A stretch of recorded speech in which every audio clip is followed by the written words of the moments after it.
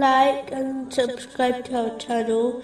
Leave your questions and feedback in the comments section. Enjoy the video. Continuing with the last podcast, which was discussing the aspects of piety indicated in chapter 15, verse 69. And fear Allah. One can only achieve piety when they believe they are not better than others, because a person does not know how things will end for them or others. Plenty of people who appeared evil became good Muslims, and plenty of Muslims who appeared good will be admitted into hell. An example of this is found in a narration recorded in Sahih Muslim, number 4923, which mentions the three who will go to hell because of their bad intention, even though they appeared to be great people, namely, a scholar, a charitable person, and a martyr.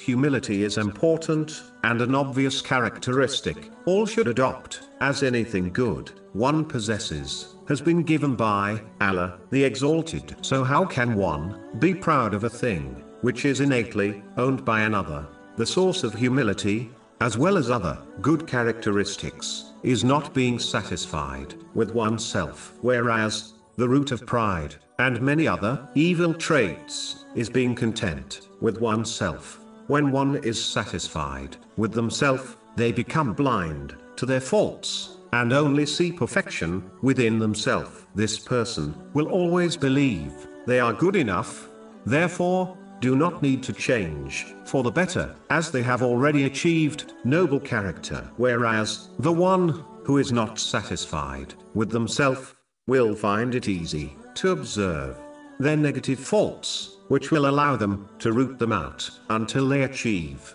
noble character. This person remains humble even if they achieve their goal, as they know the one who gave them the strength to achieve it was none other than Allah, the Exalted. When one becomes this self-alert, it aids them in controlling their desires, thereby preventing sins. This Muslim will consistently perform righteous deeds and avoid sins. This is true obedience and servanthood to Allah, the Exalted, which is a result of one being dissatisfied with themselves